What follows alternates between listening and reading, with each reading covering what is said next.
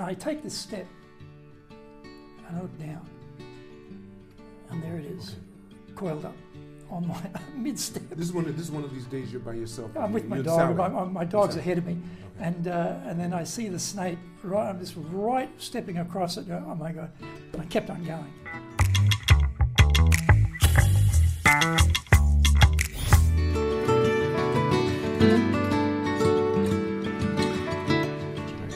Where were you born, Greg? Brisbane, Australia, Okay. Did you grow up? or as Americans would call it, Brisbane. Brisbane? That's right. We used to have McHale's Navy as a television show when I was growing up, and so you're sitting I in like Brisbane, and they'd say, "We're going on leave. We're going to Brisbane." Brisbane. You just laugh, you know. And they got no idea. But anyway, there you go. Do you have siblings? No. You're the only child? Only child. Yeah, Are your parents- my parents tried to have more, but unfortunately my mother had a number of miscarriages, and then they gave up. But they tried. Okay. Are your parents still with us? No. My father would be 95 today. Okay. Today's his birthday. He'd be 95 Wow. today if he was still alive. But he died very young. He died at 51. How old were you when he died? I was 25. Oh, So that was you- 1970. So you had him throughout your life. 1978, 1978, and then he passed away with cancer, lung cancer. Okay. Yeah, my mother, she also died of lung cancer. She was about 83 when she died. So both died of lung cancer. Me too, perhaps, I don't know, through that passive smoking when I was a kid. I don't know. But my mother stopped smoking. She stopped smoking like decades before she died, and but still, in the end, it was lung cancer. So what was it like growing up? Did you stay there? How long? Well, did you live I there was before born you- in Brisbane, then we went out in the bush. Okay. So we went out to a place called Isisford, which is where my mother grew up. She was from the bush. And you'd call it a one-horse town in America. It was like a very small place. Okay. And my father was running sheep properties. We don't call them ranches, we call them properties, a sheep property. So there was two. There's one called Balcomo, and then another one later called Boobra. So he was the manager of the property, so out there. And then my first schooling was, we called School of the Air. School of the Air. So you'd be at home, you'd have a headphone and a microphone, and the teacher would be somewhere with a whole bunch of kids scattered in these rural areas who've got no school to go to, and you'd study with your mother on School of the Air. I did that first, so School of the Air. And then, For how long? that was about a year, I think, about a year. And then I went to, the first school I went to was in Isisford. It was a one teacher, one room school. You know, first years, row 1, year 2, row 2, year 3. I think we only went up to about row 5 or something. You were the only. In that school, I was in my group of year 1s Okay. in the front row. Okay. But one teacher, and only about how many kids, maybe 20 kids Okay. 20 max. years. So I did that until I was about 6. About 6, and then went. My parents moved to Brisbane because they knew I'm never going to get educated this way. So they moved for my education to Brisbane, But did which you is where enjoy- my did father you- was from. But did you enjoy the schooling that you had up until that Oh, time? Were you? I was a kid, I was out in the bush. It was fantastic. So fantastic, No, I'm talking about the schooling. Oh, the schooling, I don't remember anything about the schooling. It was a long time ago. I remember there was one teacher in one school, and we were basically playing games and cutting stuff up and doing, I don't know what the hell we were doing. Okay. Who knows what the hell we were doing. Right. But then we moved back to Brisbane, and my mother had not lived in Brisbane, so she came from the bush down to the big smoke, the big city. And I went to Sherwood State School, which is where my father had gone as a boy.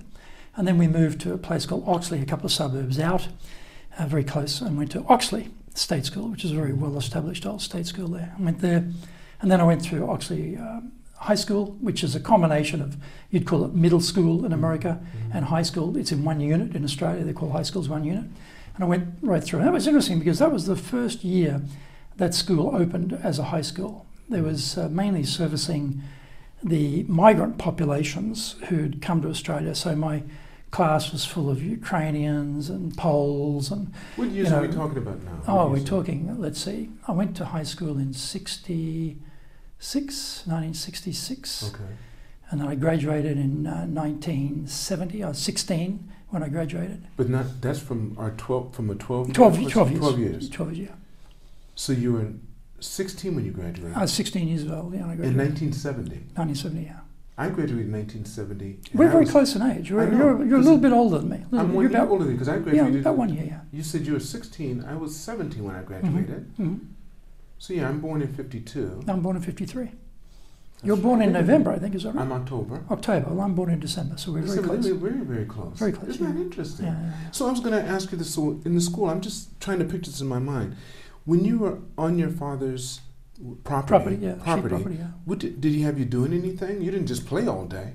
Oh well, when we were living there, I was school of the year, so I'd go, the school of the year. It wasn't all day, a few hours, and then, my mother said that we had two sheepdogs, Peter and Paul, and I'd disappear with the dogs. And my mother, those days, you're on the property, right? Mm-hmm. Parents never worried about you. So you just take off. You didn't have any duties then? I had no siblings to play with, right? So but you had no duties around the just run around in the bush, and take the dogs with me. And then my parents always said, the dog's with him, he's okay. But did you do any hunting or did you fish? Did you get to anything like that? We fished. There was in the river. You had a river. Okay. It was freshwater fish. Okay. Some fishing, but I wasn't doing much fishing. I was only 5, 6 years of age, But this is the bush. We're talking, America's a bit different. You're a big country, but when I flew from LA to Denver, mm-hmm. we had a Dale Carnegie owners meeting in Denver, so I'd never been to Denver. So I flew across the Rockies, and I'm looking out the window, and I'm thinking to myself, wow, amazing. There are so many cities, so many towns along the way. In Australia, you'd fly that distance, there'd be no towns. There'd be nothing. There'd be zero. Kangaroos, maybe, But it's like, wow, America is so populated compared to Australia with the almost same physical area. You take out Alaska. That's right. But we don't have the rivers. We don't have the, it's not as lush, right? It's not as lush. America's much richer. We're more arid. Very dry continent. We have a very famous poem by Dorothy McCullough. I love a sunburnt country.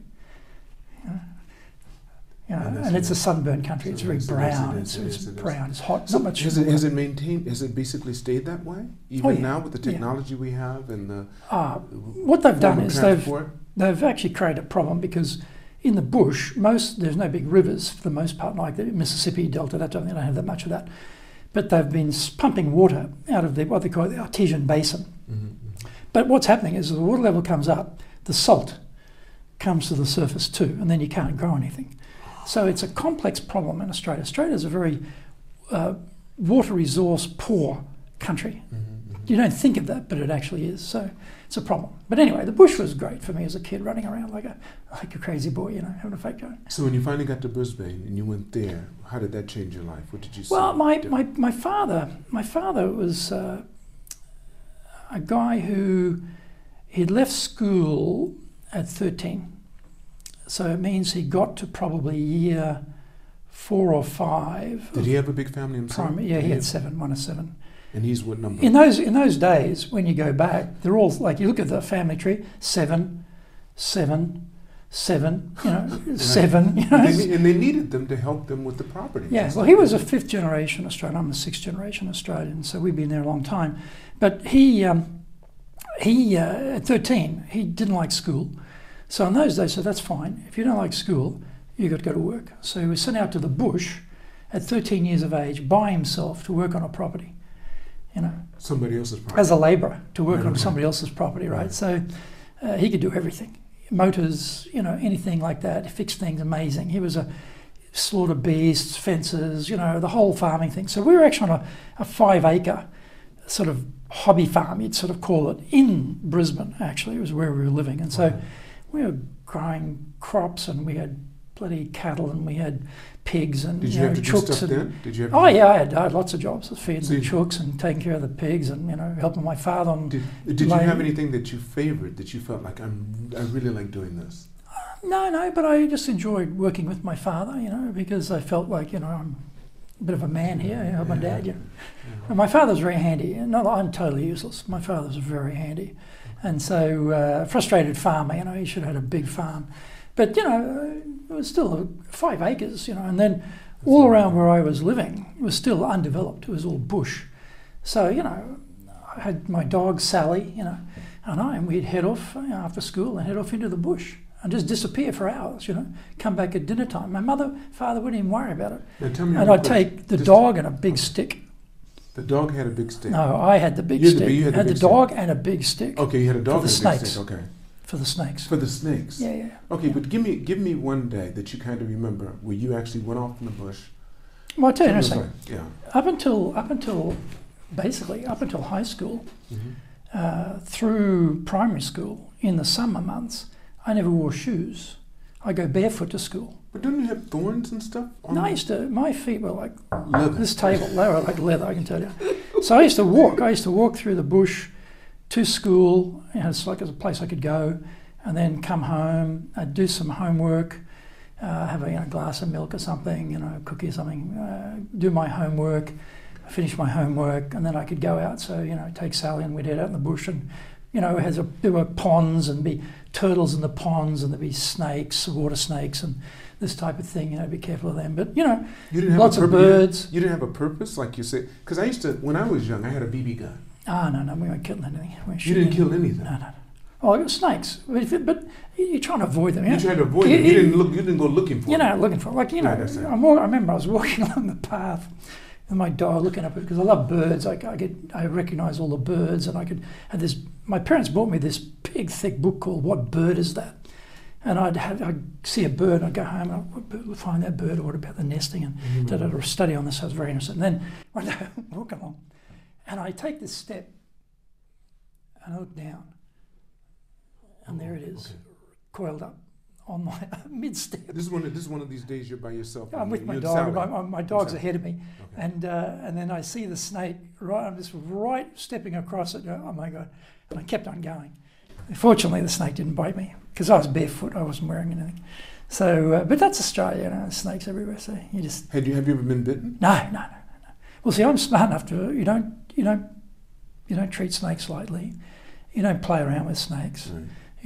Even if you kill them, they can still bite you. Did you ever have anything happen to you while you were out there, like no. break an arm or nothing? No. Fine. You were good. Yeah. Well, I think my parents wanted me to be independent. So from a very young age, I was very reliant, resilient, independent, and that sort of carried through my life. Did you learn to ride a bike? Oh yeah, I had a bike. Well, how old were you when you learned to ride your bike? I think I had the bike when I was going to high school, so it must have been about 12. So you hadn't ridden one before? No, I remember my father was helping me to learn. The type of dad's holding the bike, and then he's not holding the bike, and down you go, But I used to ride my bike to high school. But I used to take avoid the main roads and go up the suburban roads to my high school, which is up this huge hill. That was always very punishing, but coming down was a bit scary. But so you didn't have any motor vehicles or anything like that? That was later when I started working on my first car. Right. See, I'm trying to compare it to my time too, because I started working on motors, like lawnmower motors and stuff like that, and I made my own motorcycle when I was like 10. No. Okay. My father was a mechanical. All right. Yeah, see, my father was a big gambler. But where would he have to gamble? Horses. So they had a place close by, or he had to go a distance to get there? Well, how would you do that? When he's in the bush, they'd have a bookie, and they'd take bets on the horses, and you'd have the radio. You'd have the radio, get the results of the races, and then in the city you could go to the track on the weekends, on Saturday. And so if you ever want to be poor, grow up poor, have a father who's a gambler. It was tough. He loved it. It was tough. Dad, paid on Friday, down the track on Saturday, misery all the rest of the week. But your mom and dad stayed together the whole time? Oh yeah, all the way through. My mother married my father, knowing he was a gambler, thinking she was going to change him. And she never could. The only thing that changed him was cancer. When he was about 49, he got cancer, and in 2 years he was dead. And he stopped smoking, 2 years, stopped drinking. He was a big drinker, big gambler, big smoker. That was my dad, But he was good to your mother, I guess? Or were you yeah. But when I got a bit older, sort of when I'm my teens, my father bloody hit the grog, and then he'd become, verbally abusive to me. Never hit my mother. Verbally what about you? Abusive? No, never hit me. Okay. No. My father was his own man. He's the sort of a man's man type of guy, you know. I remember when he was in his 40s, he used to belong to a thing called the Markets Club, which is Rockley had a big market, so you had all the fresh food, fruit and vegetables would come in there and all that. It was a proper market. For some reason, he belonged to the Markets Club, and some guy, he's in his 40s, mind you, he said something about my father's ears. Okay. He was a bit sensitive about his ears because maybe they stuck out a little bit, right? And he was being, you know, giving my father a hard time. He dropped him. You were there? No, he dropped him. He dropped him. Just bang, hit him, knocked him out. He got banned from the club for bloody months, you know. But, you know, he'd grown up in the bush at 13, on your own, working on a property in the middle of nowhere in Australia. And he was a shearer for many years. He was a shearer, and they'd travel. I don't know if you have this in America, but they sort of start in the south and they'd move from town to town, going up the country with following the sheep stations. They'd shear all the sheep here, then they go to the next one, the next one, the next one. And one story I remember, he was with shearers, young. They're all young blokes, right, in their 20s. Very back-breaking, literally back-breaking work, because you're bending over, shearing the sheep. It's back-breaking work. And they met a crew coming south. They'd finished, they were going south, and he said to some bloke, any good-looking shearers in this next town? Good-looking girls, you know. And the guy said, only one, Brenda Hersey. That's my mother. Oh, wow. So he met my mother, and then eventually they got married, and, you know, that was it. So these are very small towns. How old was he when he got married? How old were they now? My mother must have been about, Dad's born in 27, Mum was born in 32, so a 5-year difference. So maybe my mum would have been, my father's about 25, I think, when he got married. So Mum was 19, 20. And they had you right away, or she had many miscarriages? No, they had me a couple of years later. Yeah, okay. Yeah. And so my father was, you know, he was really, his life was his life. You know, he wanted to gamble, he wanted to smoke, he wanted to drink. He did all that. I don't smoke. I've never smoked. And you decided while you were growing up with your father that that's something I'm not going to do. I'm not going to smoke. You have children? Yes, I have a daughter. She's just recently got married in Australia. And she's the first? She's the eldest, and she's down there. She's 28. And my son, he's 21. He's back here. He was in Bristol in England doing second-year law. But they've, because they're now in sort of SWAT-vac means it's a break between classes and examination. We call it SWAT-vac in Australia. Okay. SWAT vacation. Swatting means to really hit the books hard. So he's in that sort of stage to say, look, I may as well come home and do it at home. What kind of law is he thinking about? Oh, I don't know. He's in second-year law. I mean, they're doing everything, you know. So he's here. He's back here. Been here, and he'll do that till end of May, and then he'll go back in. I think he goes back in August this year for year 3. So he's back. Mum's happy about that, I can tell you. Yeah, I don't think you're too sad either. Yeah, he went. Did your boys go to St Mary's by any chance? No, my sons went to St Moore and they went to YS. YS, okay. Well, he went to St Mary's. He went to St Mary's. Yeah. And, well, he has a good group of guys. They're very close. St Mary's have a camaraderie that's. Yeah, I picked a school because it's a boys' school. Why? You didn't want them in a co-ed school? I did the research because it's quite clear that girls are academically better than boys at that age because they can sit and they can concentrate and they have the discipline. Where boys are like, you know, fireworks. They're all over the place. And so there's often that sort of tension of the girls are smarter than the boys, so the boys dumb down as a sort of rebellion, you know. So well, there's no point putting him in that situation. Why put him in a competitive situation where he's going to feel second class against the girls? Put him in a situation where it's all boys and they can run around, they can play sports. He's very sporty. I've always been very sporty too, so he's very sporty. Get all that excess energy off, you know, let him go play basketball, love basketball. Me too, when I was at school, played basketball all the time, loved it, you know, get that energy going. So I thought very carefully about that. And also, in one of your podcasts, remember you talking with someone about what language, who was it you were talking about, the language you speak at home? It might have been Reich Wooten, right? Yes. And I did a big study on bilingualism when he was born, a big study on bilingualism. And my daughter too, and I thought, okay, what's the research say? The research says your child should study in the language that's not the native language of the environment you're in. So we're in a Japanese-speaking environment, so he should study English in the educational system, and I should only speak English to him, and his mother should only speak Japanese to him, which is basically what's happened, you know. So although he went to primary school at Seinan Shogaku in Omotesando for about 4 years, but in that time, because it was Japanese all during the day, then she would speak to him in English at night time. Oh, so your wife would? My wife would, yeah. Okay, She was good enough to do that. So right. again, because helping to be bilingual, right, that's the whole point. So yeah, that's something I thought about too. I was fortunate enough to meet a linguist. Both he and his wife were linguists. I remember that about they had 5 languages. They Right? had 5 languages. Monday was this language, Tuesday was should. this language, And Wednesday. he told me, that was he said- amazing. He said the child is not the problem; it's the parent. Yeah. You must be disciplined, so you must stay in the language. So I had even my staff at the time, because my staff were bilingual. Which language are you going to speak to my kids in? Whenever you speak to them, whatever you choose, you stick in that. Stick with that language. Yeah. That's how they're going to know you. It's good, you know, because I have That's a right. guy I know, another Aussie, and I told him that when his child was born. I said, well, if you want your child to be bilingual, but he didn't have the discipline. So now, see, a lot of people they get lazy, child's not and they make it bilingual. easy for themselves when the kids have to go somewhere, this and that. My kids would come to me and say, "Oh, nakasita," and I say, "What?" I Sure, know exactly yeah. what they're saying. He said, I'd too say, "What?" bad. No, I would say, "What? What? What are you saying?"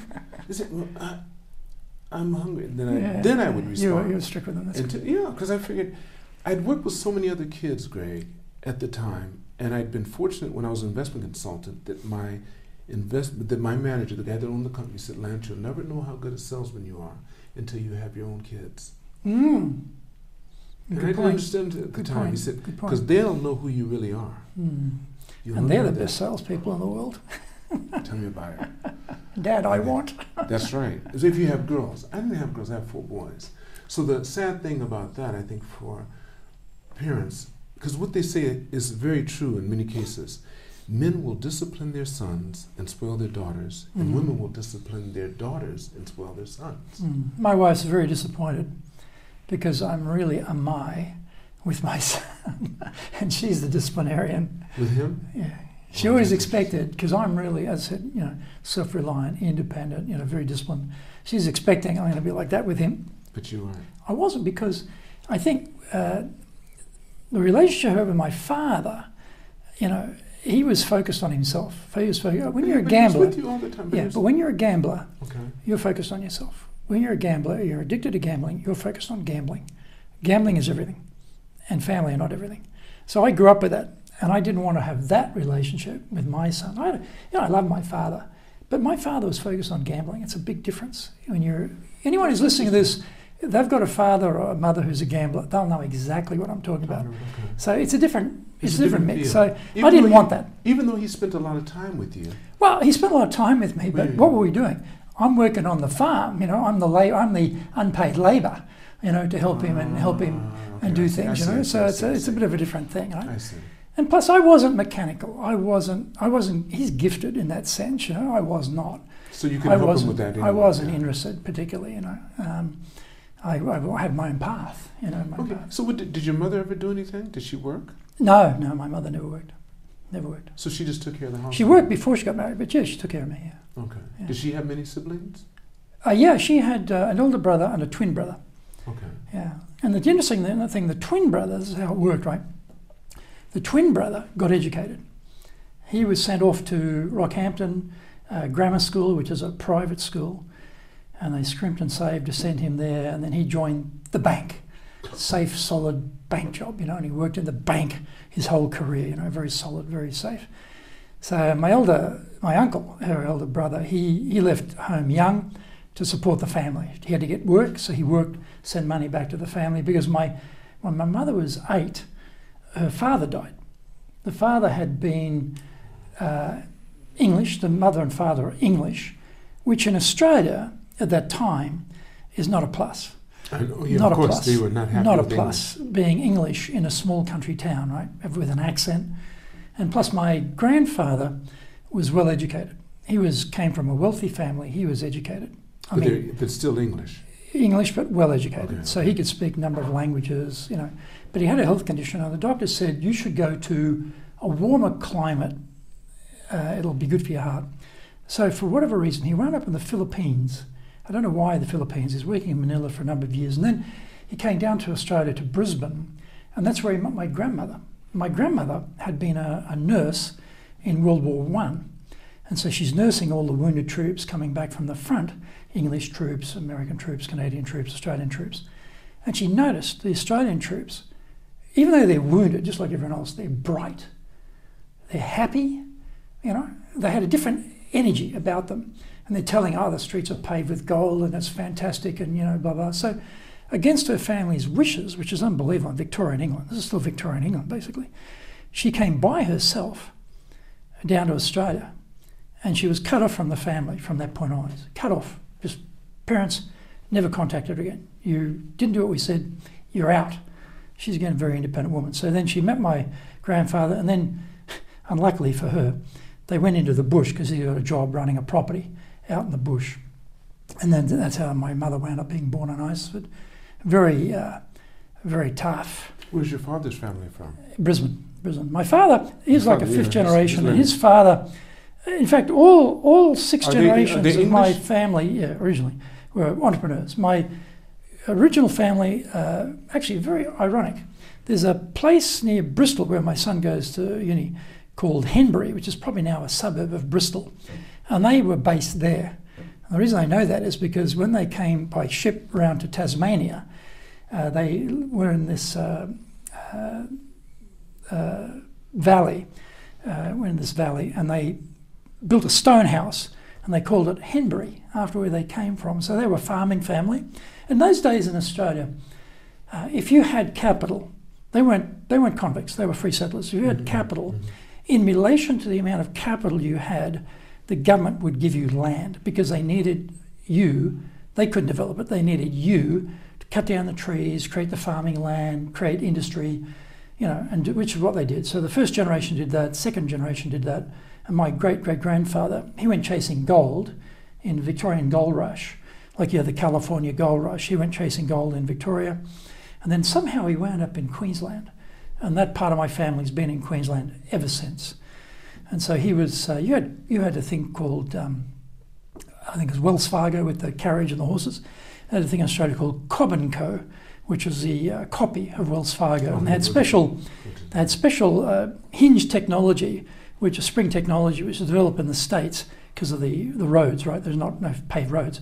And so they brought that technology to Australia, and Cobb & Co. was the mail and delivery mechanism. And he ran that, and then he also had a job as a land and stock broker, buying and selling property land for people as a broker. And then he bought his own properties. Eventually he moved down to Brisbane, had a agricultural listed company. He, with some partners, started a listed company on land development, that type of thing, produce, that type of thing. And then his son, my grandfather, was a butcher, so he had the contacts in the bush and buy the cattle, the sheep or whatever directly, and then have them in his butcher shop. And then he got wiped out actually in the Depression in the 30s. The business continued, but it was very tough, you know. And 7 kids, so it wasn't easy. And then your father was number what? My father was he was the second eldest boy. So my uncle Colin was the eldest, and this is interesting too. Colin was the eldest. Then you had 4 girls, and my father was about number 4. Yeah, 4 or 5, I can't remember, 5, maybe 5, he's maybe number 5, and then he had a younger sister and then a younger brother, Uncle Mick, and then my father, my uncle, he was sent to university. Only one in the family to go to university. The first one? Yeah, first one. He went to Queensland Agricultural College, and he became a specialist in the sugar cane industry, which is in Queensland a big industry. And he's a big wheel, or was a big wheel, he's passed away now. But he's a big wheel in the sugar industry and the science research lab side. He was not a scientist per se himself, but he was running the research labs, organising the scientists in the sugar industry. Interesting thing, when he passed away, I wasn't actually there, I was here, I couldn't go for the funeral, but my auntie sent me the notes on the background of him from the funeral notice, and at the actual funeral itself, and I had no idea. My wife's Japanese, he never said anything, But he was in Papua New Guinea during the war, fighting the Japanese Imperial Army in the mountains of Papua New Guinea, which is just brutal, absolutely brutal. And so, World War but II, he right? never, World War II, he never ever mentioned anything about that. He knew I was living in Japan, he had a Japanese wife, met my wife, nothing. Very, just had moved on, I was so shocked. Oh my God, well, Colin was in Papua New Guinea fighting the Japanese. How old was he when he passed, do you know? Colin, he was in Was he really 80s, young? I think, 80s. Oh, he made it, okay, so he Yeah, did I think pretty well. 80s. He had a That's pretty healthy lifestyle. He was always slim, very slim. Actually, Was your father slim too? yeah, my father. Well, So it just heredity. he was until he had an accident. I forget how he had this. He cut his foot quite badly in in hospital for a little while, and he came out and still drinking, still eating, and he put on a bit of weight. Not massive, put on a bit of weight. But I'm 83 kilograms. So when I was competing in karate, I was in the 75 to 80 division. How tall are you? I'm in 180. I'm 180, 1.5. We're almost exactly the Almost the same. same height. So I'm 180, 181.5, although I'm shrinking, I think. But I was in that 75 to 80 division, so I'm 3 kilos heavier than when I'm competing, which is not bad. What style? Shotokan? Shitoru. Shitoru. Shitoru, Okay, yeah. Shitoru. But I was competing in all style. It wasn't, I did compete in singular style, but we were doing, in Australia, we were doing state championship, national championship, doing the work. So that's everyone had to go. When I started, there were no weight divisions. So as a 17-year-old, I'm competing against men, I'm competing against heavyweights That's too. right, that's right. Like, And you knew it too. You Oh, found yeah. that out real quick. yeah, absolutely. Let me ask you this, Greg. Once you graduated from high school, did you go straight to college? Or No, did you, I went straight into selling encyclopedias door to door. Why is that? It's almost parallel. But only I did that while I was in the service because I was drafted. Vietnam was your time too. I missed the draft by about 6 months. Listen, I was number 6 on the lottery. And the lower your number, the more chance you had of going in. And I'm from a big city. Went straight in. And then, when I got my notice, I enlisted into the Air Force because I didn't want to go to Nam. And that's what stopped me from going to Vietnam. Yeah, well, I was turning 18, and at that time, it was a lottery system based on your birth date number. If your number came up, you're off. And I knew, I'm going. I knew for sure, if I'm in that draft, I'll be drafted. I'll be in Vietnam for sure. I knew it.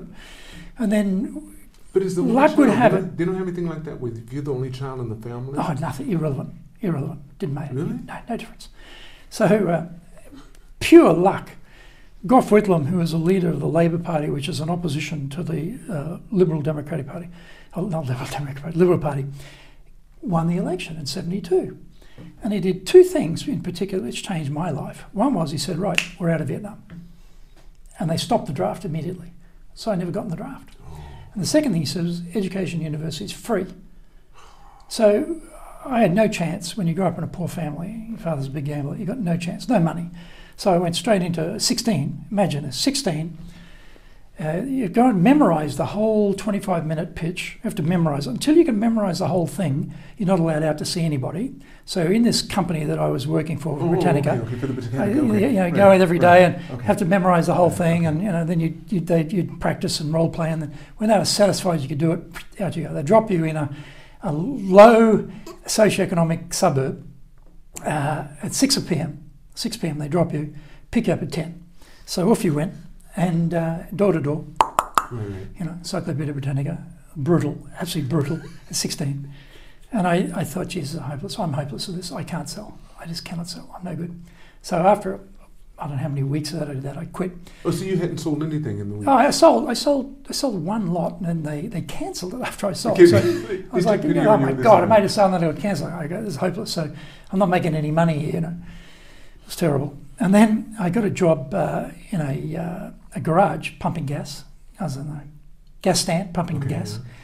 Then I got a promotion. I was in this big, what do you call it, like a transport centre where all the big semi-trailer trucks had come in, diesel, and I'd be pumping gas into those things. And then I got a job as a clerk. I was a very low-level clerk in a government, state government insurance office. which I did that. My first day, I almost quit. They had this big long wooden box. No, you're 17 now? Yeah, 17. Okay, Big long wooden box of workers' compensation checks. When you got injured, you'd get sent a check of a certain amount of money to compensate you for the time you couldn't work. But these would come back, they'd be paid and come back. And I get this big long box checks. Sort these into numerical order. Doing this all day. Kill me now, you know, like I gotta quit. But there were a bunch of young guys my age there, you know, and I sort of fell in with them. And, you know, I'm sporty, they're sporty. I mean, Australia's interesting. I played all codes of, I didn't have your code of football, but I played soccer at what you'd call elementary school, primary school. I played rugby league at high school. I played Australian rules football at high school. I was volleyball, swimming in the team. I was playing basketball in the team. Everything, you know, running. Wasn't much. Did you have running. anything favored? Basketball, by far. You love basketball? Oh, yeah, I loved it. We play before school, we play on the breaks, we play at lunchtime, we play after school. Every day. Did you have any position you liked the best? I wasn't tall enough to be in the centre or, you know, I was probably more of a guard. Okay. I was pretty quick, but I wasn't very tall. You know, I was a little bit taller than most people, but I wasn't. Like, the centre was huge. You know? Our school was started that year that I went there. So it was a very, very unique. It was like the UN. You had kids from every country in the world who were migrants going to that school. You know, I was saying before, you got Poles, you got Italians, you got Ukrainians, you got everybody, Finns, you got everyone there. And it was the first year that school started. And despite that, just 5 years, by the time we got to year 5, which is 9, 10, 11, we call that middle school, 11, 12, we call that high school, senior high school, we got to the finals of the Brisbane all high school basketball championship. Unbelievable. We got to the finals in 5 years. You had a great coach. You had a great coach. We had a good coach. You know why we had a good coach? He was the Baptist minister who was also a basketball guy. And he had a really hot-looking daughter too. He had a really hot-looking daughter. She was so hot-looking, that daughter. Anyway, so his son was in the team and he started coaching us. And from that moment, things changed. He was good. And anyway, the daughter was way too tall for me. But anyway, so that was good. And then, you know, loved sports and fell in with these guys, and that was good. And then I started karate training when I left school. What made you decide to do karate? You started this when in I was Australia? at high school. This is a sort of basketball-related story. There was a guy, his family. There were 3 boys. They came from the Northern Territory, which is like the very deep north. You know, there's like real cowboy territory. I don't know, maybe. I don't know, is West Texas like really redneck area like that? Like that, right? They came down. And he was like 18, different schooling system. So I'm 16 in high school, he's 18. You can imagine, right? Right. Big difference, right? He'd been doing boxing up there, right? He's quite well polished boxers because it's pretty rough and tough cow country out there, right? Okay. So he just sort of arrived, went playing basketball one day, and he was playing against me, and I sort of faked left and went right around him and scored. He didn't like that, so he called me out, and he wanted to fight with me. Except I didn't know how to fight, you know, and I knew enough that you don't know how to fight this guy, don't even go there, you know. Right. It was humiliating. It was humiliating because there was a physical situation. I didn't have any prep for that. I didn't know anything. And I thought, well, this is no good. This is no good. I don't want to have this ever happen again in my life. So at that time, you had judo. It didn't really grab me. Wrestling, no, it didn't grab me. Boxing, no, you get hit too much in boxing. Can't be that smart doing boxing. And then James Bond movie, right? one shuto strike and down. That's what I want to learn. That's the one. And at that time, you couldn't learn karate because you couldn't find a dojo because they were too small and too poor to advertise. So, then you have to know somebody. And I'd go to the library and I'd get out the book by Kanazawa Sensei from Shotokan and got the backyard and could not make heads or tails, but could not make sense of it, right? And then finally there was an ad when I started work at the insurance company.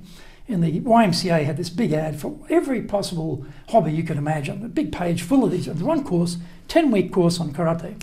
I'll try that. Wasn't that expensive. I thought, I'll try it. 10 weeks, I'll try it.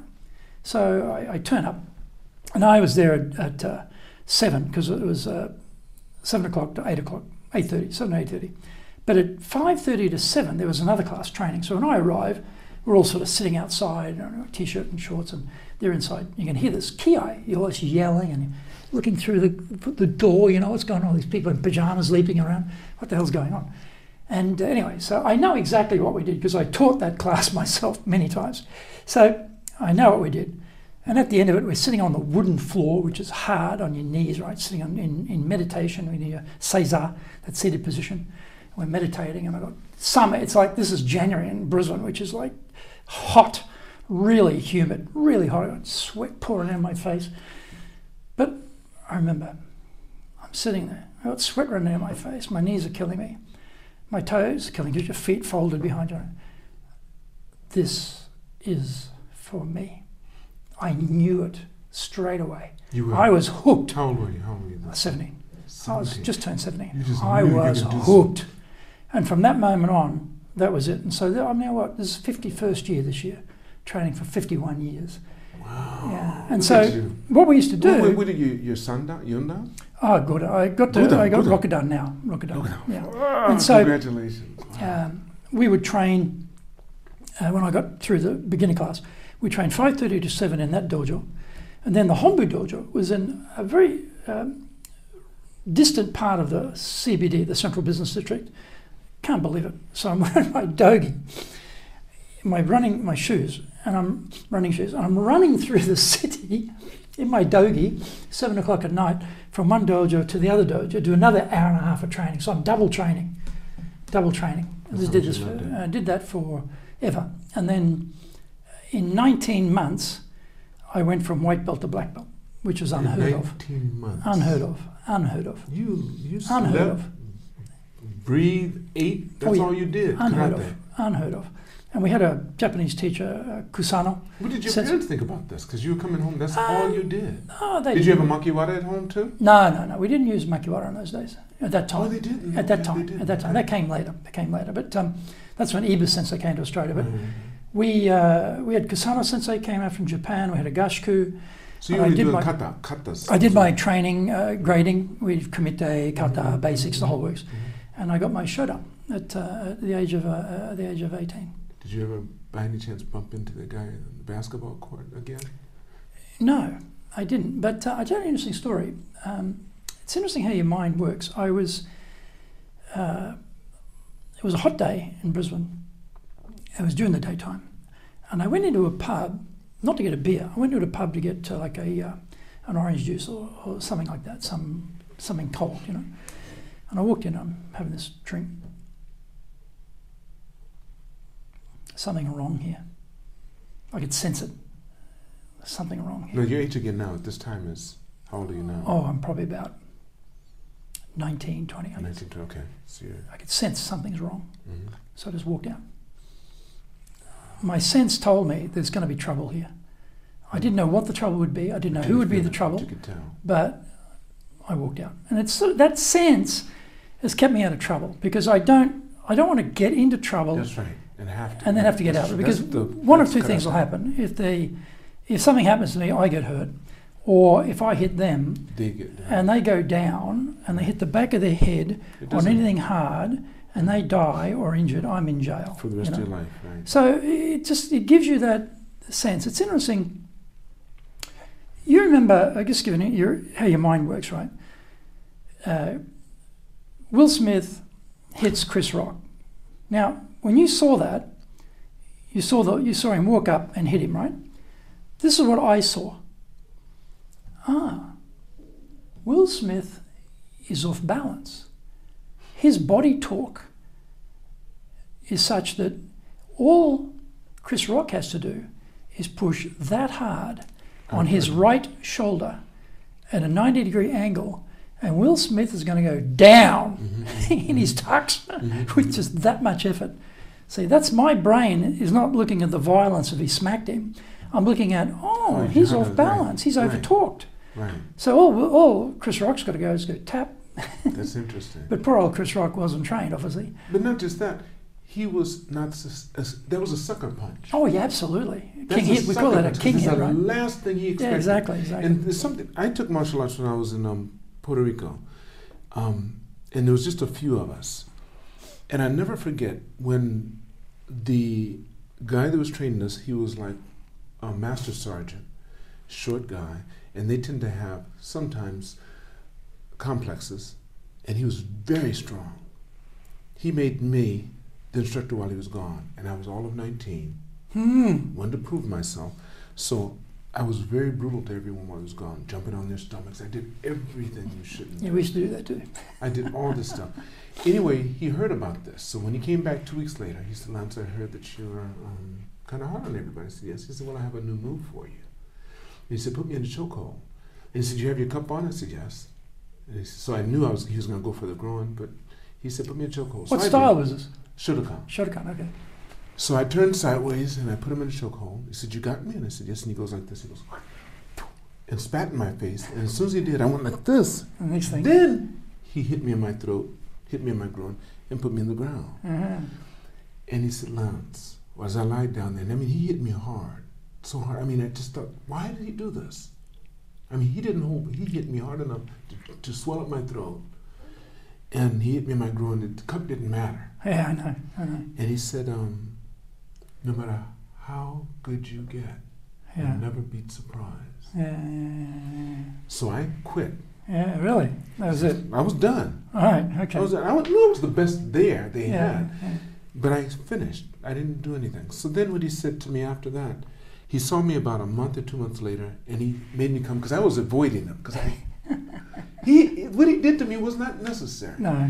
So he came to me and he said, Lance, he said, I know you've been avoiding me. The beast was not that big. And I saw him several times, but I made sure I went the other way. He said, I did that to you because of this story. I was you. I went to a local bar, became the bouncer. I broke a guy's arm and his leg, and it didn't have to be done. Right. Fast forward, about a year later, I'm in a parking space out in this area, and someone starts shooting. So I wondered where, and I realized they were shooting at me. Oh. And then took off. The guy took off, didn't hit him, but he hit the cars beside him. And he didn't see who it was, but he knows in his heart it was that guy. And he said, you were headed to that. Yeah, that could have been you. He said, if you ever find yourself having to use this, you should leave that person one of two ways, in convulsions or completely still. Because we were training in very traditional karate, so it's all about control. That's why, someone like Will Smith, no control. That's just not allowed, Like my wife, he was defending his wife. Would you do that for me? I said, no. If someone was abusing, I'd tell them to stop it. There was no threat. There was yeah, exactly. I'm not going to go and hit somebody, especially a king hit like that, right? No, of course I'm not going to do that. We're taught to be controlled. That's no control. I think when you train martial arts, you're very tuned up to your environment, people, because when I'm around people, without thinking about it, I'm scanning the room for trouble. Without even thinking about it, I'm just automatically scanning the room. Who's built, who's not built, who's likely to be trouble. It's just psychologically, in the back of my mind, it's going on all the time. So I guess that training sort of sticks with you. But I love the training. I mean, training was so hard. You're talking, we're starting at 5:30 in the afternoon in summer in Queensland. Jesus, you can't, you're training in a pool, a literal pool of sweat is so hot. Your belt's soaked, your dogi's soaked, everything's soaked. It was unbelievable. And you loved every minute of it. I loved it, yeah, I loved it. I loved it. I competed right through. And then I became a coach. Did you have your son take up martial arts? I did. And he trained here at TAC with Goshi Sensei. Yes. No, she didn't do martial arts. But, again, he didn't have that. What did he do? He dropped out to do basketball. I wanted him to do, he was a junior, and he got his black belt. And then he said, Dad, he got his black belt. He said, Dad, I'm doing karate because of you. I really want to do basketball. What can I say? How many years did he do karate? He trained for about 3-4 years. But how old was he when he was doing that? Oh, he started. He was very young. He was about I'm sure you put him in as soon as he started walking. About 10 or something. No, he was about 10. He was about 10. No, I didn't start him too early. I need a little bit of maturity, right? And he was actually training in 2 dojos. He's training in the one here in TAC, and then in Shirogane-dai, where I live, there was at the Shogakko, there was another dojo. Same Goju-ryu, same group, same Yamaguchi group. And there was another different teacher there. And he'd go there on Friday night. So it'd be Wednesdays here and Friday there. And I'd go and watch him. I know you were. Yeah, I'd sit there, freezing cold in the winter. I'd sit there and watch the whole class, watch there and watch his training here, And then he said, "I want basketball." So and he said, "Mary's the basketball team." But he did well. He got into even when they were in junior high school, they got into the varsity team. And then when he was in senior high school, continued in the varsity. He was that good to be in the varsity. Is he the same height as you? Yeah, and then he stopped basketball in he's not taller than you. It's his mother's fault. His mother's fault. I blame her. See, slightly shorter than me. He's about 170, yeah. 175 or something. Same with my son. Like that, right? That's his mother's fault. And so, but he stopped when he got to, because he's doing the International Baccalaureate. So in year 11, and halfway through year 11, he stopped basketball just to concentrate on study for the IB. He just full on for the IB, which must have been hard for him because he loved the basketball. He really enjoyed it. He enjoyed his mates and he enjoyed the game. He did this. He decided to do He this. wanted to do basketball, yeah. No, but I'm talking about the IB. The IB. The IB, the school is the IB, and we wanted him to do the IB. He didn't have a choice about the IB. It's you never chose. You're doing the IB, buddy. You're doing the IB. You want to get anywhere, you'll do the IB, So that was decided. That wasn't a discussion at all. And a similar discussion, someone else in your show who maybe it was Bevan. Maybe it was Bevan. Yeah. He sent his daughter to UK, right? And the same thing he said. I said, "Son, you're not going to America for university. Yeah. America's out, just out. Forget about it. Not going to America. So it's going to be either Australia or the UK, not even Canada." And I said, "Australia's a bit too small. You want to do law. They don't have that many big law firms down there. I think if you want to do law, you should go to UK. Big law firms there, and you should study there." And so we did a big tour one year. A big tour of UK. It was tens of it was a whole week just driving around the UK, visiting unis, and then he picked one, Bristol, so he went there. But very similar idea. How did you get to Japan? Let's go there. Well, when I was doing the karate, I got very frustrated with my Japanese teachers, Sensei Iba, who came out in '74, because Lance, if I thought it was up, he thought it was down. If I thought it was black, he thought it was white. I was like, what's going on here? Everything was different. My first real experience of the culture difference. And I thought to myself, if ever I'm going to master this karate, I've got to go to Japan and understand how the Japanese think, because I cannot work this guy out. And at that time, I could not separate Iba the man and the art of karate. They were one thing to me. I couldn't see which was which, because his word was law, and everything he said was like God was speaking, and you had to follow everything that God said, And so I worked on all the 3K jobs, Kitsui, Kitane, kick-in jobs for a number of years after school to get enough money to go to uni. Went to uni when I was 21. I did modern Asian studies at Griffith University, and that university just started. And I'd had that experience in my high school of just starting, so I knew what that experience was like. I was always the senior, and I thought, this is a pretty good idea, I'll do this again. I want to do that faculty, I want to do that particular thing. And so, as it turned out, I studied Chinese in the first year, and then in the second year I could have started Japanese, but I already started a year of Chinese, I didn't want to quit. So I went right through Chinese. And then, plus, politics and economics, society for Japan, China, and Indonesia, 3 main countries to focus on. Then, at graduation point, I did my honours year, which is the next year, 3 years plus an extra honours year, because I want to be an academic, I want to be like my professors. And then I got a scholarship, the Monbusho scholarship, to come to Japan for 2 years as a graduate. And I thought, well, here's my ticket to go and study karate. and do the other thing, and learn Japanese. So it all sort of came together in the end. And I don't know why I thought when I started studying Chinese, well, one day I'll learn Japanese. I don't know why I thought that, but I did. So I had the Chinese, I had the Japanese, and so I did. I was doing a study of Sino-Japanese relations, I got a master's degree on that, and then my PhD was also on that. So I was combining Japanese source language, Chinese source languages, the resources for my doctorate. So it also worked out in the end. And I was teaching English, and every weekend I'd get on the bullet train. I'd go down to Himeji, where our headquarters was.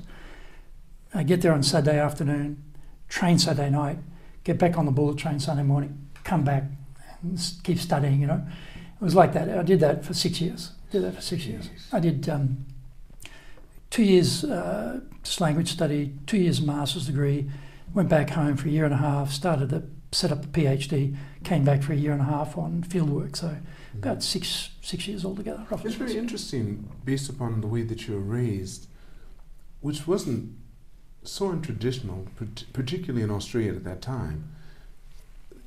Your laser focus all the way through. I mean, I guess maybe karate. But not just karate. that. No. Don't forget your father. You said he was a gambler, and that's what he was. He was, yeah. That was a laser. And that was the focus in a road way. not to take. But isn't that interesting? But That he was was the, focused on something. yeah. He stayed on. Was your mother like that in any way? My mother was quite strict with me, quite strict. Mm. I think, she'd grown up with a mother who was from Victorian England. So that's yes. So I think that sort of filtered down to me. She was very strict with me. Mm-hmm. I mean, I wasn't, you think about this, right? Think about this. When I was a teenager, I was not allowed to wear jeans into town. If I was going into Brisbane city itself, city centre, because we're in a suburb, I was not allowed to wear jeans. You had to wear your slacks. Yeah. Your proper, yeah. Yeah, could not wear jeans. That was not allowed. Couldn't have long hair. Was not allowed. So she kept you trimmed. Well, by my parents, you had short hair all the whole time. It was only when I left home at 18, so I could do what I liked, So wear jeans. If I want to go to town, I could have my hair a bit longer. So when you came here, so you come here to Japan.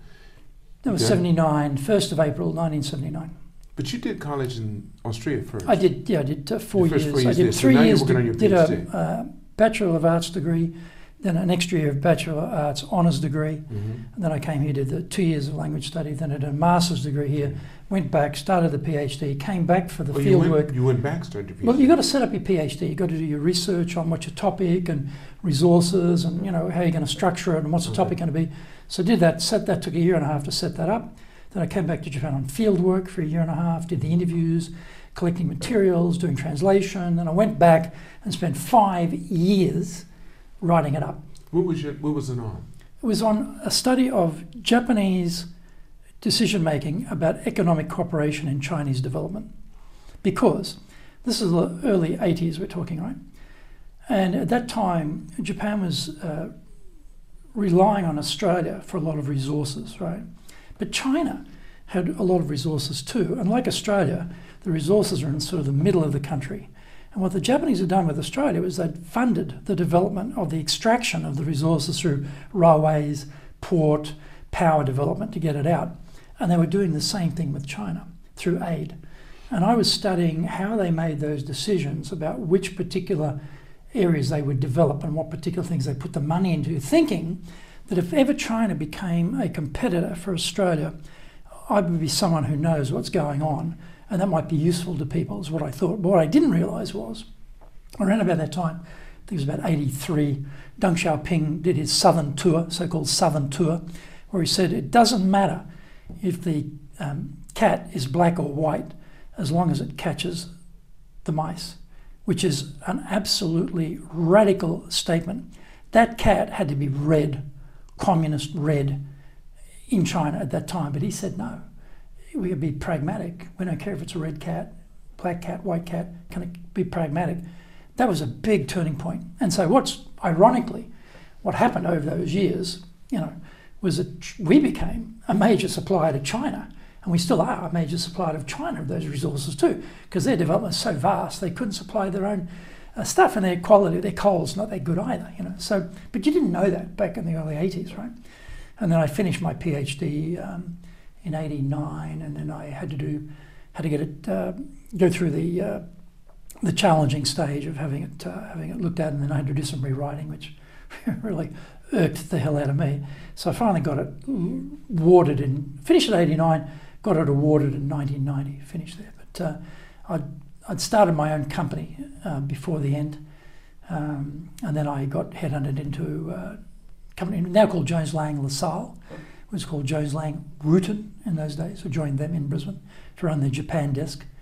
I didn't know anything about real estate, but I'd started my own company, but I realised I'd been a student in Japan. I didn't really know much about business. And I was doing okay, but it wasn't brilliant. But I realised there's a lot I don't know. And then this is like my MBA, to get an opportunity to go and learn about business from one of the most ruthless industries on the planet, real estate. Very, very cut and dry. And I loved it. I really enjoyed it. I had a great boss and a great group of people, and I really did that. And then about, that was 89 I joined. About 91, the bubble had burst in like, late 80s, early 90s in Japan, and the foreign direct investment faucet got turned off. So there wasn't any more money coming out of Japan. So I lost my job because there just wasn't a point of having a Japan expert. There's no Japan business. So, and I'd seen an ad in the paper for a job with Austrade. You don't really have an Austrade in America. You have a similar organisation, but it's not the same. It's called the Australian Trade Promotion Organisation. It's government, but it was very commercial. It had its own board. It ran like a private company. They recruited people like me out of the private sector. And so I happen to know the guy who was heading it, Greg Dodds, passed away a few years ago, unfortunately. And I'd missed the cut-off date. And I rang him up in Tokyo, say, hey, Greg, listen, I see the ad, I've missed the date, can I still apply? He said, yeah, go ahead, apply. So I applied and I got the job. So I had a choice. I thought they were opening one office. Turns out they're opening 4. It was going to be Fukuoka, Nagoya, Sendai, Sapporo. And he said, well, there's 4 offices. I said, well, forget Sapporo. I'm not going there. Too cold. I've never even been to Sendai, so I'm not going there either. I'll go to Fukuoka or Nagoya because I've been to those 2 places. And actually I want to go to Fukuoka because it's on the beach. Go surfing. But I got Nagoya. And that was hard. Started from zero. Started the office from zero. Hard. And built it up to what? Oh, I got promoted. I went from, basically we had about 4 people in Nagoya when I left, and I went to Osaka, which had about 25 people at the time. But Nagoya is very interesting. In Nagoya, the answer is always no. In business, the answer is always no. Really hard. And they don't like anybody. Particularly if you're from Tokyo, forget that you're a foreigner. You're Japanese from Tokyo, they don't like you. You're a foreigner, don't like you either. And the answer is always no. People from Osaka, yeah, we sort of don't like you either, but we'll sort of put up with you. Very interesting. A bit like Brisbane, my hometown, because the people who work in Brisbane probably graduated from schools in Brisbane. They work in Brisbane. They don't leave. The climate is so good. You don't want to leave. Why would you go anywhere? Stay there. Well, my whole family, no one left. They're all there, basically. So anyway, similar thing. And that was hard. Man, that was hard. And this is, like you do a deal, you think you've done a deal. The goods arrive in the airport or they arrive in the seaport. Then they renegotiate the price. This is Nagoya. That's right. This is Nagoya. It's tough. That was hard. And then I built that up and did quite well. And then that was a contract ended. And then there was another contract going to, as it turned out, timing-wise, to run Osaka. And I applied, I bid for the Osaka job, had to go through the interview process. It was open. Anyone, external, internal, anyone can bid for the job. Went through the interview process, got the job, started running Osaka, did that for 4 years, moved to Kobe after the earthquake. And then I got married in Kobe. My Japanese wife was from Nagoya. I met her there, but then... So you waited for quite a while to get married. Yeah, I was there. I was 4 years. What year was that you got married? That was 98. 98. Yeah, 98. Yeah, you waited for a while. Yeah. Well, I was Nagoya 92 to 96. Then I was working in Osaka 96 to 2001. You've only been married once? Twice. Okay, so my daughter's from a first marriage. Oh, okay. So your first marriage was when? Oh, I got married young. I was 21 when I got married. When I started university. Japanese? No, Australian. Australian, okay. So okay, got it. Yeah. And your son is from your second marriage. wife? Second marriage. Yes. Okay. My daughter's from the first marriage. Yeah. Okay. Actually, I was talking to my first wife today. You did? Yeah. I couldn't get her yesterday for Mother's Day, so I was going to She's in Australia? Yeah, we're great friends. Oh, that's Still good. great friends. That's good. Yeah, great friends. And you said your daughter just got married? She just got married, yeah. That's beautiful. Yeah. To someone Australian? Yeah, actually, well, his family are Italians. His family. Okay. His mother's Italian, his father's Australian, and so I've not met him yet because of COVID. I haven't been able to get down there. Right? I've not even met him. I'll get to meet him sometime, I guess. But so my job in Osaka was great. What I love about Osaka, yes, no, very clear. And yes money, or no? they'll talk about money first too. Yeah, yes, no, very clear. You're interested? No, we're not interested. I love that. Okay, we know where we stand here. Tokyo, it's a definite maybe. It's a definite maybe in Tokyo. Nagoya, it's no. Tokyo, You got different that right. maybe. Osaka, You're right. yes or no? Boom, I love that. And I loved Osaka. It was great. I And the food enjoyed is it. good. The food is Oh, food is good. fantastic. The people, I mean, this is an exaggeration, but Yes. the people in Osaka remind me of Latin culture, you know. They love having a good life and the Yes. food and Yes, they, yes. music and whatever, you know. That's right. And That's Osaka good. is very, very like that. And Tokyo is very sort of formal, a bit more, I'd say English, you know. They are very, upper very class, London, most English, definitely, no doubt about it. conservative to me. Right. Nagoya is very, very country, you know, very country town, insular. Sakoku Jidai has not far stopped there; it's still going, and I loved it. I loved Kobe. I lived in Kobe. It was great. I had this. In Nagoya, I was a consul, and I was a trade commissioner. In Osaka, I was a consul general, and I was a senior trade commissioner. Australia. Yeah, and that was a great job because I represented my country in karate, which is a great honour. And What year did you do that? Oh, this is when I was doing karate, you know, when I was back in the years. But as a worker, in Austrade, you're representing a country in business. Because what we would do is we'd find the buyer, we'd do the deal, and then all I had to do was set the price. We couldn't set the price and supply it, but we did everything. I love that. It was great, very pleasurable. It was a great job. There was a lot of esprit de corps. You felt very good about your job, and then I sort of ran out of runway there because it's like 4 years. You can't last there forever. So I had to move, and then by chance the job came up to run Tokyo, and then I became Koshi minister in the embassy. So I was like the ambassador. Then the next rank down is Koshi, the ministers. I was the second rank down to the ambassador. First secretary. Right? No, first secretary's down the bottom of the pile. Oh, really? Yeah, no, you have minister, and then you have below that. So anyway, but I did enjoy that, and then I ran out of runway there too because that was like I would have had 4 years, and then I would have had to move. And my son had been born in 2001 in Kobe. He's a Kobeko, and so we moved up to Tokyo. And I thought to myself, you know what? I want him to become bilingual in Japanese. I think that'll be a huge advantage for him in life. I don't want to leave Japan because I had my pick. I'd done very well.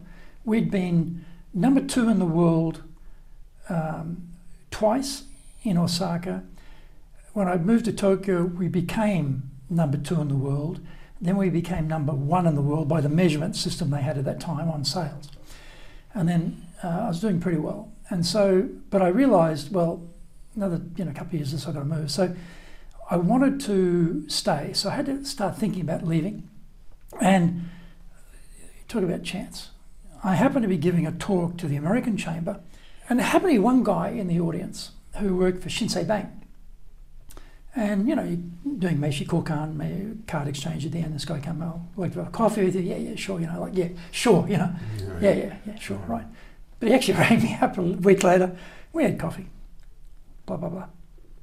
So I'd like you to meet my boss. Okay, meet your boss. So I met his boss. And then his boss started talking. I started to realise, I'm being interviewed for a job here. It clicked, you know. I thought, And so he said, look, you know, blah, blah, blah, this is what we do, you know, what would you do? And so I put together a business plan for him. And I said, well, this is what I'd do. And they offered me a job for the Shinsei Bank. And I thought, well, I don't know anything about, this is retail banking, right? Retail banking. I thought, well, you know what? Clients are retail banking clients. They don't know anything about banking either, so it can't be that complex. And I'm not going to be the guy who's going to be producing product. That's a very specialised job. That won't be my job. And my job's going to be something else. So I quit. I quit the embassy. I quit the Australian Trade Commission. My boss was shocked. He was shocked. I gave him the resignation letter. I gave him 2 letters. I gave him my formal I quit letter, and I gave him I love you letter. You know, that's right, exactly. Yes. My heartfelt. Yes. You're my mentor. Right. You're my guy. Mm-hmm. You know, I really appreciate you. Right. You know, right. From the heart. You know, and then here's the formal letter, right? 2 letters. Right. And he knew. And so then I joined the Shinsei Bank, and I loved it. And then they brought in Tamai, and that was the end of it. And so at that time, one of the big recruiting companies contacted me and said, we've got this job to run the National Australia Bank here in Japan.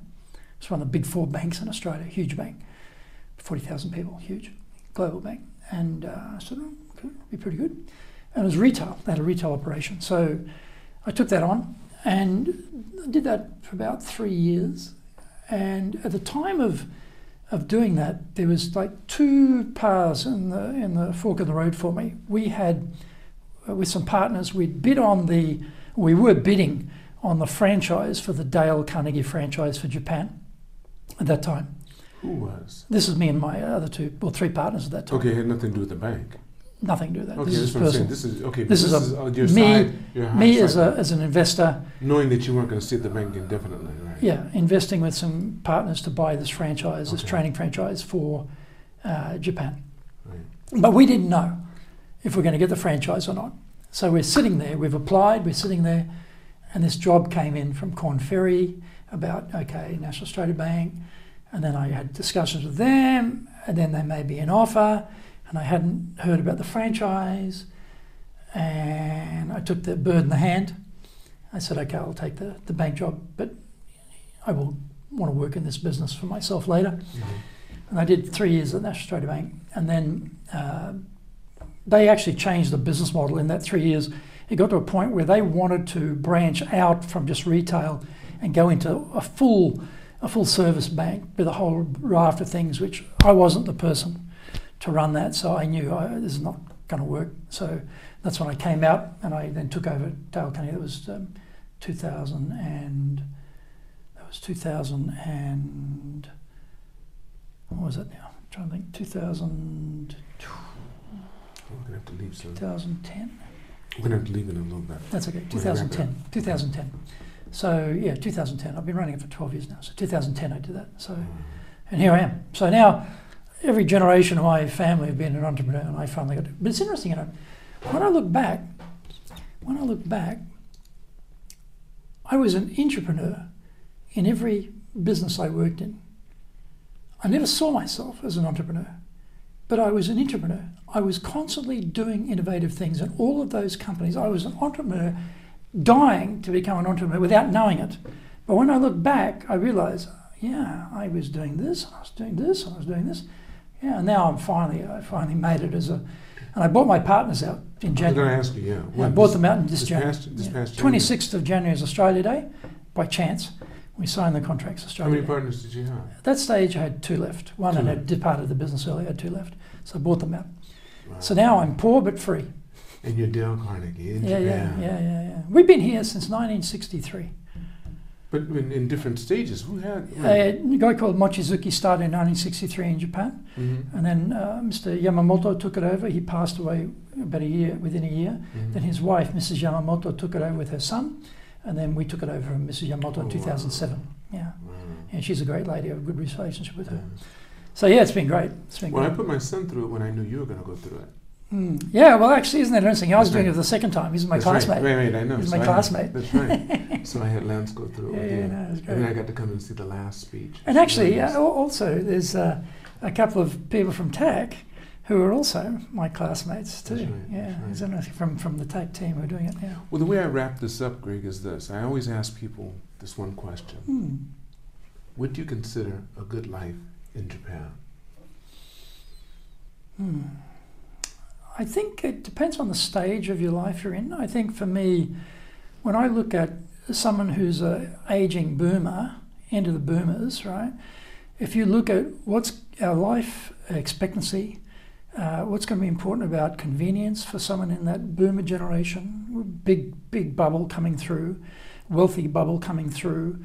What are the sort of things you're going to want to have in terms of the facilities, in terms of the technology, in terms of how medical, etc., etc., etc. I think Japan is probably the best place in the world to age. I think Tokyo is the best city in the world, bar none, and I've been to about all of the major cities in the world. It's clean, everything works, the people are polite, there's no guns, there's no major drug problem, there's no major crime problem. It's it's got everything you'd want. And so for me, I think I built a house here, I'm not leaving. I'm a migrant in this country. I've never become Japanese because my wife's Japanese, I'm Australian. If ever we got to leave, if ever North Korea becomes a real problem, we got to leave, I've got a way for us to get out to go to Australia. So I don't want to become Japanese and close that off. In the same way that if we're somewhere and we got a problem and she's Japanese, she's got that Japanese capability of we always wonder, you never know what's going to happen in the world. Who can imagine we'd be having a major war in Europe like we've got now with Ukraine and Russia, and Slava Ukraine, by the way, Slava Ukraine. I hope you guys win. So, but you don't know. So I want to keep my Australian citizenship and forever, if I can here, but don't plan to go back. So I think Japan, it depends on the stage that you're in your life, but for me, this is, I think, the best place. Now, I love Australia. It's God's own country down there. I mean, really. That's why I say my family, nobody leaves. Why would you leave? It's great. Queensland. We have a great saying, that's a great tagline for Queensland. Beautiful one day, perfect the next. That's a great tagline. That is beautiful. And that's how good it is, right? So, and I love going down there. I love being Australian. I love going down there. But, my family's here, and so I'm here now forever. Greg, I want to thank you so much for taking this time. My great pleasure, and thank you for having me. And I look forward to catching up with you and have you on my podcast. I can't wait. Yeah, let's do that. All of you watching this podcast, make sure you press like and subscribe. And remember, it's all unknown, so keep reaching for the stars because you're too blessed to be stressed.